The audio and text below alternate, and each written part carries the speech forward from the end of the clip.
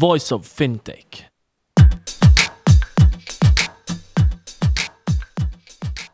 Welcome to Voice of FinTech, a podcast mapping out the Swiss and global FinTech scene, connecting FinTech enthusiasts with startups, incubators, accelerators, business angels and VCs, and incumbents interested in partnerships. Voice of FinTech will help you navigate the FinTech ecosystem. Here you can listen to the startup founder stories, what investors and incumbents are looking for when dealing with startups, and find out more about resources provided by incubators and accelerators. My name is Rudy Falad and I'll be hosting this podcast.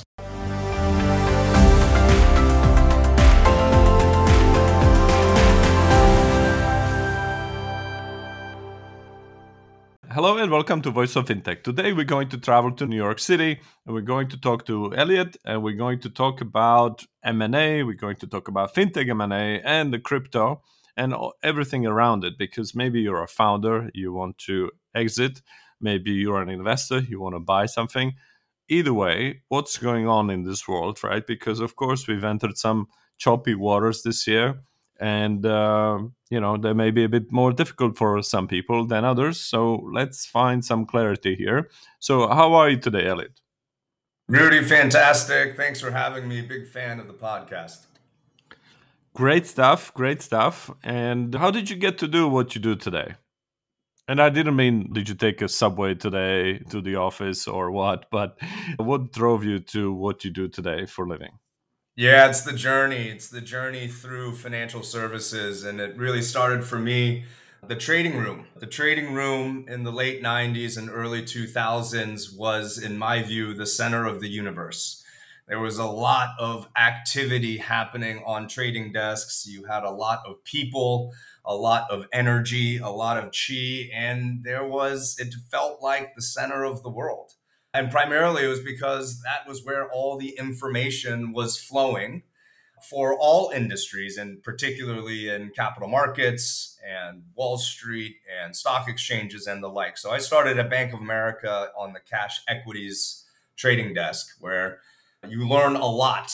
You learn a lot about information asymmetry. You learn a lot about how to take advantage of edges that you develop. And you learn a lot about technology. One thing that is very fascinating is how quickly technology moves. And one of my first stints was actually on the floor of the New York Stock Exchange, where you had brokers that were or people on the exchange, physical people on the exchange, and you fast forward 15 years and it's a glorified TV studio. So I followed that journey. Leaving Bank of America and a large financial services company, I actually went into consulting for bulge bracket investment banks. And what I learned in that stint was what type of company I didn't want to work for, which were the large bureaucratic organizations that were difficult to operate within and more importantly, difficult to have a career in. I was fortunate to get the opportunity following consulting to join a startup. It was my first one, and that was Perella Weinberg Partners. And Perella Weinberg Partners, led by Joe Perella and Peter Weinberg, put together a very interesting model. And that model was, how can we extrapolate two of the key businesses within a financial services institutions, those being objective advisory services, middle market boutique investment banking, and a buy-side investment platform. And that's important because it hadn't been done before. And if there wasn't the presence and the reputation of having a Joe Perella and Peter Weinberg, it would have been very difficult for the organization to have become as successful as it became. I came on to help build out the alternative asset management platform. And the thesis there was very interesting because we were just coming out of hedge funds, where a lot of portfolio managers were creating a new investment asset class, hedge funds, and they were having broader success. The challenge that they were having was, when you raise $1 of institutional capital, there are a number of responsible things that a fund must do in order to meet due diligence. And that has everything to do with trading, operations, accounting, legal and compliance, marketing, investor relations, and lastly, technology. If you don't have strong institutional grade processes and platform, you're not going to be able to take and raise capital from institutional investors. And as portfolio managers came to this realization, Perella Weinberg said, let's go and build that platform. Let's go and build that platform that really provides that institutional grade infrastructure for portfolio managers who would like to run their alternative investment strategies. So that is what we went to build. We built that 14 different funds, strategies, 40 different fund vehicles. At our peak, we were 14 billion in AUM, and it was a fascinating journey to be a part of. While I was at Perella Weinberg building that, Bitcoin popped onto the radar in 2014, where I wrote a report on Bitcoin and whether or not our firm could actually invest into it. The results of that were we weren't, because it was not an institutional grade asset class in 2014. But that is when I bought my first Bitcoin. Two corollaries to how I got to where I am today. The first I had mentioned was the New York Stock Exchange becoming a glorified TV studio within 15 years. That is what I refer to as the velocity of innovation. Innovation moves so quickly that something as historical and prominent and important as the New York Stock Exchange became essentially obsolete. That's because of technology. So, in looking at blockchain and crypto, when that started to hit, it was apparent to me that this could be the next emerging technology. And so I took the leap of faith and jumped in full time in 2018 and have been navigating in the world of blockchain, crypto, and the financial use cases since. Great stuff. So tell us about your firm, Architect Partners. What's your approach to advising on fintech transactions? What's the angle, connection to technology, as you said, and crypto? Are you only advising incumbents that want to get into this space, or the founders that want to get out of this space and cash out? Just clarify a little bit, what's your angle? Architect Partners is a blockchain and crypto dedicated M&A and strategic financing advisory team. So from a founder perspective, we help founders and executive teams with raising capital, and we also help them as they begin to consider what strategic options are like in the coming 18 to 36 months, which many times includes an exit. From a investor perspective, we are able to help investors that are seeking to understand how to invest into this technology and where they should be focusing, and just as importantly, where they should not be focusing. And finally, from a strategics or from traditional institutions, our view is that every traditional institution will at some point need to implement some blockchain or crypto asset related solution in their business. We view this very much as table stakes going forward. And so we help those traditional institutions with understanding how the technology is evolving and where they may want to think about making their investments and having a presence. All right. Let's clarify though, because you said you're an M&A advisor. So we're talking about controlling stakes, changing hands, right? Not fundraising, right? We do both, but yes, we are very Okay. active on the M&A side as well. All right. So fundraising and M&A. Now, so that this makes sense for you economically, do you have a minimum size, minimum ticket, or how does this work? Yeah, typically we work with companies that are Series A and later Hmm. stage. A lot of the reason is because we are able to best engage with investors and strategics, typically at the growth stage of companies. So that is where our sweet spot. That's where our sweet spot is. And in terms of numbers, what does that mean? So from a capital raising perspective, typically companies are in that 1 to 5 million annual revenue range. Mhm.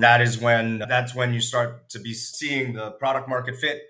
You start to see what is next from a growth perspective. So that profile of a company is where we can be most helpful.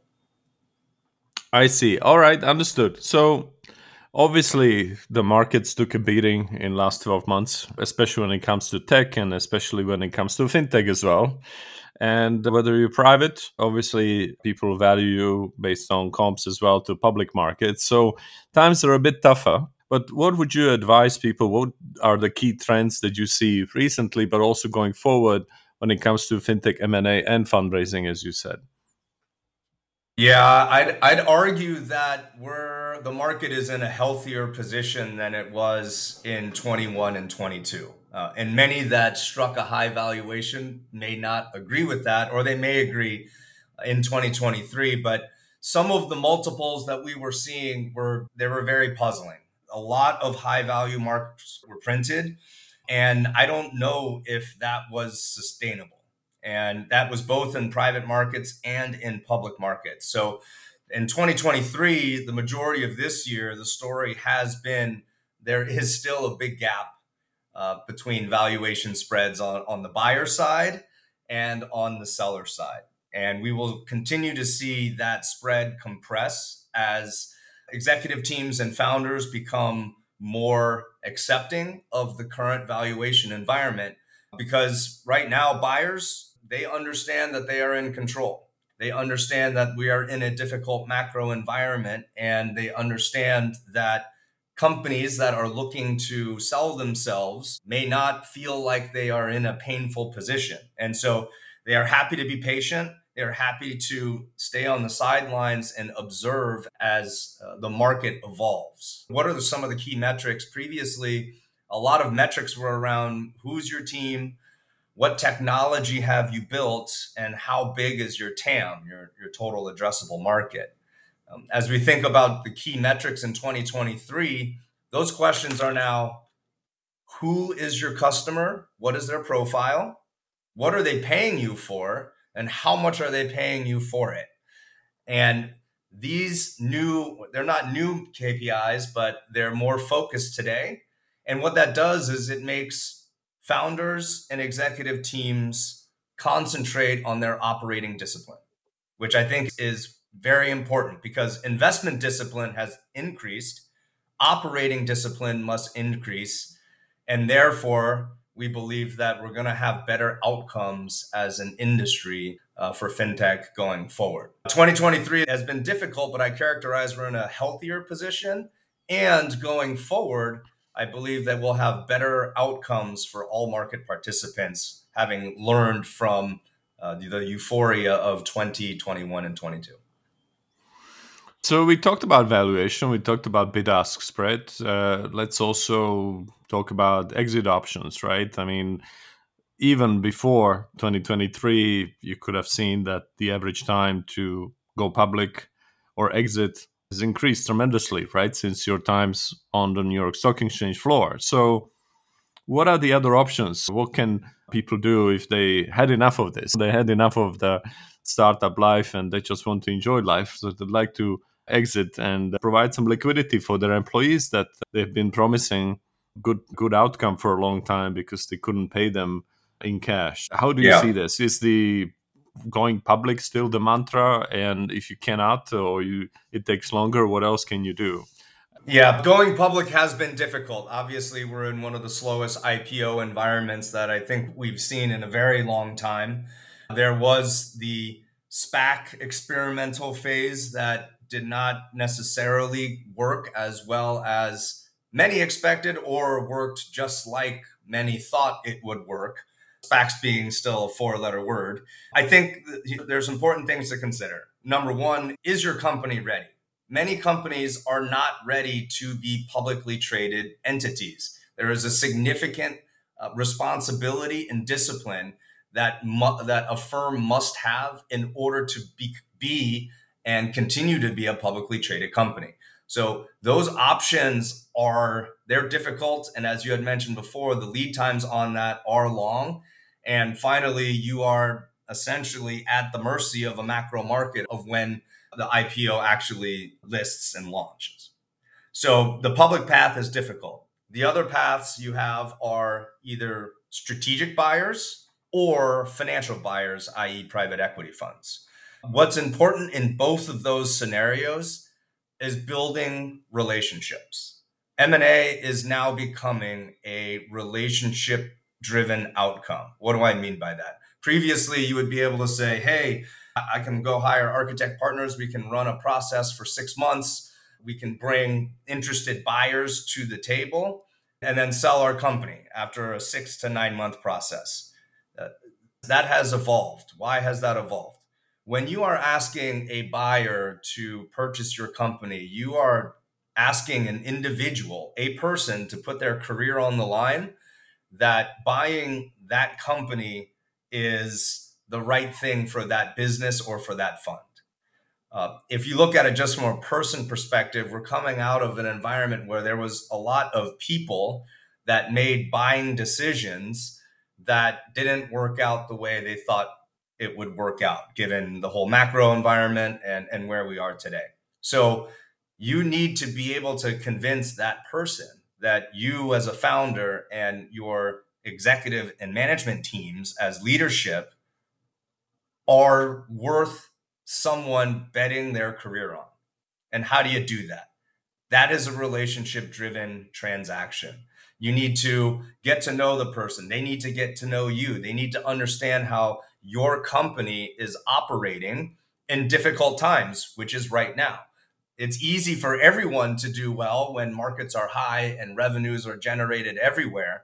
But when you are in more difficult market environments, that is when you find out who has the ability to properly lead an organization and either evolve the business model or transition it into the next upcycle. You got to be having fostering these relationships early on, and it usually takes 12 to 24 months in order to get somebody, an individual who is making the investment decision, comfortable with your business. So in this particular time, having the conversations with, we call it our architect partners, acquiring your acquirer, having conversations with those decision makers is essential, because they want to watch you through the challenging times, so that when the better times are coming, they can be prepared. They can go to their investment committee and say, I know that team. I've been following them for 18 months. I feel comfortable that they are a great organization.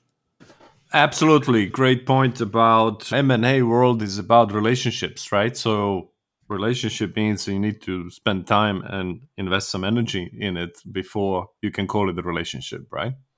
Exactly. Now, you touched on the SPACs, which is interesting. This has been a very popular buzzword lately, but it fizzled out. So, what's your view on what's the status quo? Is this something that was just a fad and we're just going to go back to the normal doing way of things or not? Yeah, I don't know if there's a normal way of doing things going forward, but I do not expect SPACs to be as prominent as they were in the past couple of years. And it ultimately comes down to companies that aren't ready to be public. And we had a scramble on some of the names were high quality from a SPAC perspective, but a lot of what we saw was companies reaching for SPACs reaching for companies that were just a little bit too early. They weren't mature enough to be a publicly traded entity. And so I'm not sure if it was SPAC driven. The number of SPACs likely accelerated the number of companies that were too early towards the publicly traded, too early to being publicly traded. Um, but I think the lesson going forward is that companies need to be properly prepared to do that. And so that's the biggest learning that we had found, is making sure that you don't go too early, because you are a very different company when you become publicly traded, and there are a significant number of responsibilities that are required. And most companies that are getting out of growth mode and then into potential exit mode, they may not be ready for that yet. Great point. You got to be ready to be a public company, whether there is a appealing shortcut to it or not, right? At the end of the day, the truth will come out, right? That's how I would translate it for myself. Yes, exactly. And audit is a very simple one, right? If you haven't gone through a very deep audit, you're not going to be public market ready. And so we talked about public markets, private markets, SPACs. Let's also chop it across the fintech verticals. Obviously, payments and lending were probably the first areas where fintech grew. So maybe you could expect that these would be the ones where you see most consolidation playing out.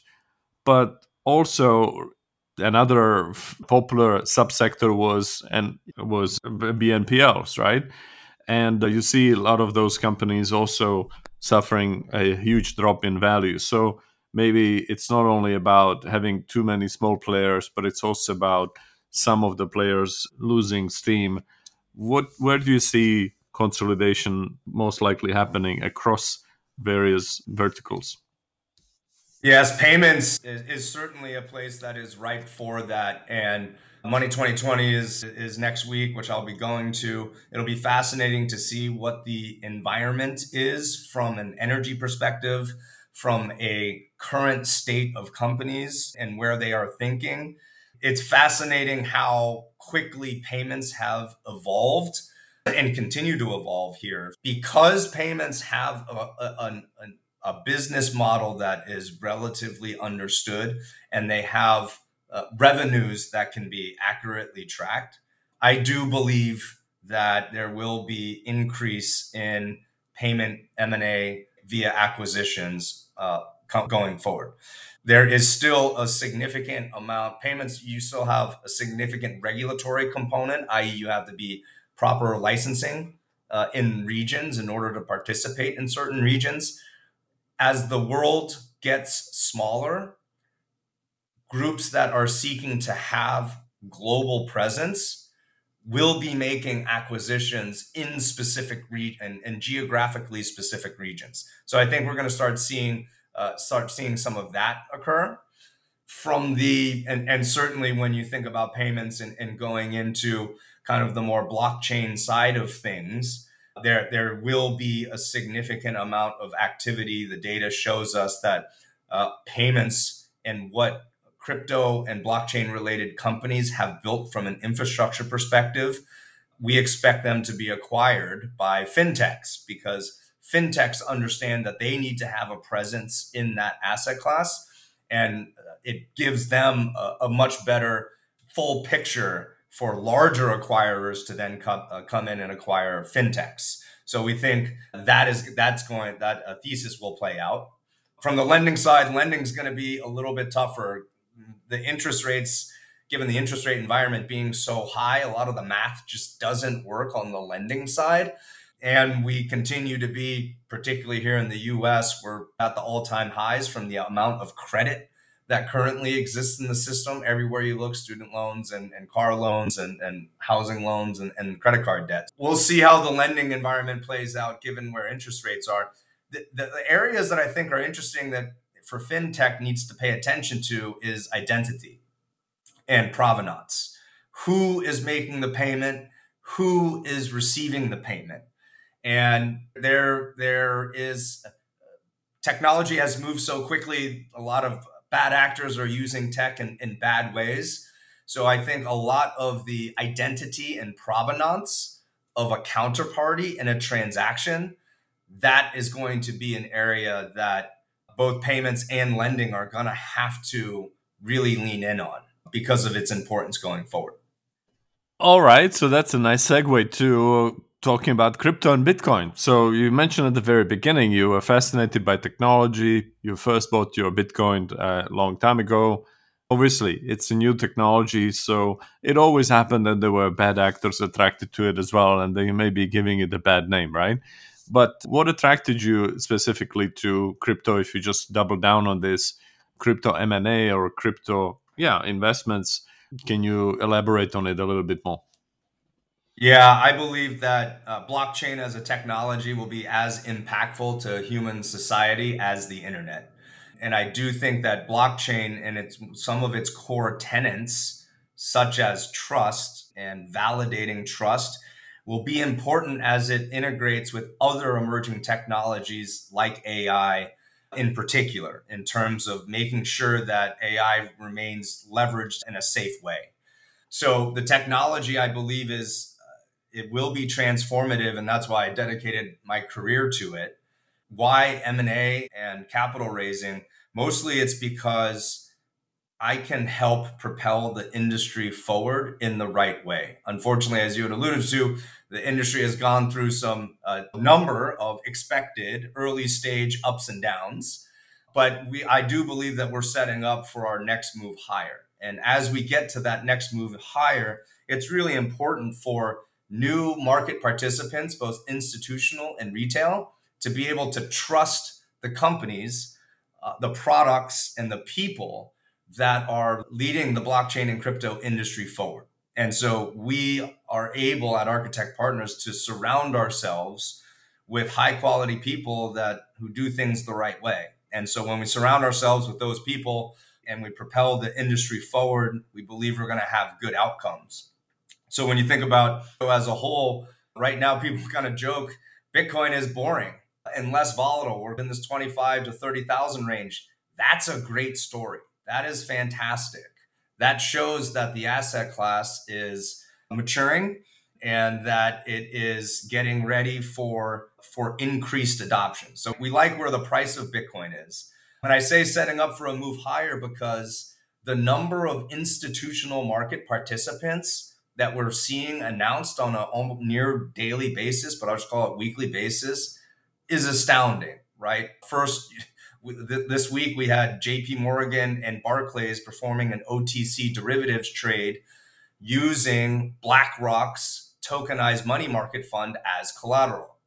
That's a lot that I said in one sentence, but it's important to see those names participating. And it's great to see the non speculative use case, i.e., collateralization, being used with the technology. Fantastic. From a global perspective, we have regions like Singapore and the Monetary Authority of Singapore with Project Guardian.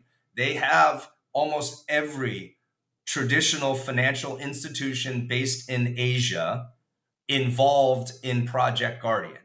And I was just in Singapore, just met many of those financial institutions. You couldn't have made that statement 2 years ago. You have areas such as the Middle East and all the things that are happening in UAE and Europe with MiCA and the regulatory environment there. All of this is attracting institutional market participants, and that includes asset managers, banks, brokerages, payments, as we were talking about. All these companies are now involving themselves in the technology. Yes, we're still early, but you ask the question, are we going to see more or less of this participation and adoption? In my view, it's resoundingly more. And that's why I believe we're setting up for this next move higher. It's very exciting for companies and founders and executive teams who are building these products and solutions on the technology, because all of these groups will be asking a question: buy versus build versus invest versus partner. And that type of interest is going to be fantastic for the industry. Absolutely. I think these are the questions really people should ask, and you clarified it beautifully. So, before I let you go, I have two easy questions for you. Maybe the first one is, what is the most impactful business book for you that you would like to recommend? Or any other source for education and learning? Yeah, I love being in this industry because we learn new things every day. And part of being dedicated to this technology is going as deep as possible. So actually the answer isn't a book, but it happens to be following all the news and trying to understand the use cases of the headlines. That is where I learn and absorb as much information as possible. It's a weak answer, but there's so much that is happening. A book that was written like FTX's and Michael Lewis's book, that's dated already. The biggest thing about the FTX conference trial is that nothing new came out. The whole industry learned what was happening in real time. And because of that real-time activity and being able to follow that news, follow what's happening, that makes learning every day fun and exciting. Just making sure that you are following up to date on all the different announcements and then trying to read and really understand what those announcements mean. All right, but if you missed the news for a little bit, you can check out this book and then catch up on the latest, right? Who is in prison and who is not. Exactly. All right. And what's the best way to reach out, and what kind of people would you like to hear from most? Yeah, architectpartners.com. We have all of our content out there. All of our emails are out there as well. So please do reach out. And in terms of who we like reaching out to, we love talking with passionate founders and executive teams. We love talking to investors who are actively considering or actively investing in the blockchain and crypto ecosystem. And then finally, if you're a senior leader at any traditional company that has questions on how should my company be leveraging this technology and participating as this industry grows, please reach out. We'd love to have a conversation. Wonderful. So thank you so much, Elliot, and good luck to you and Architect Partners. Thank you very much, Rudy.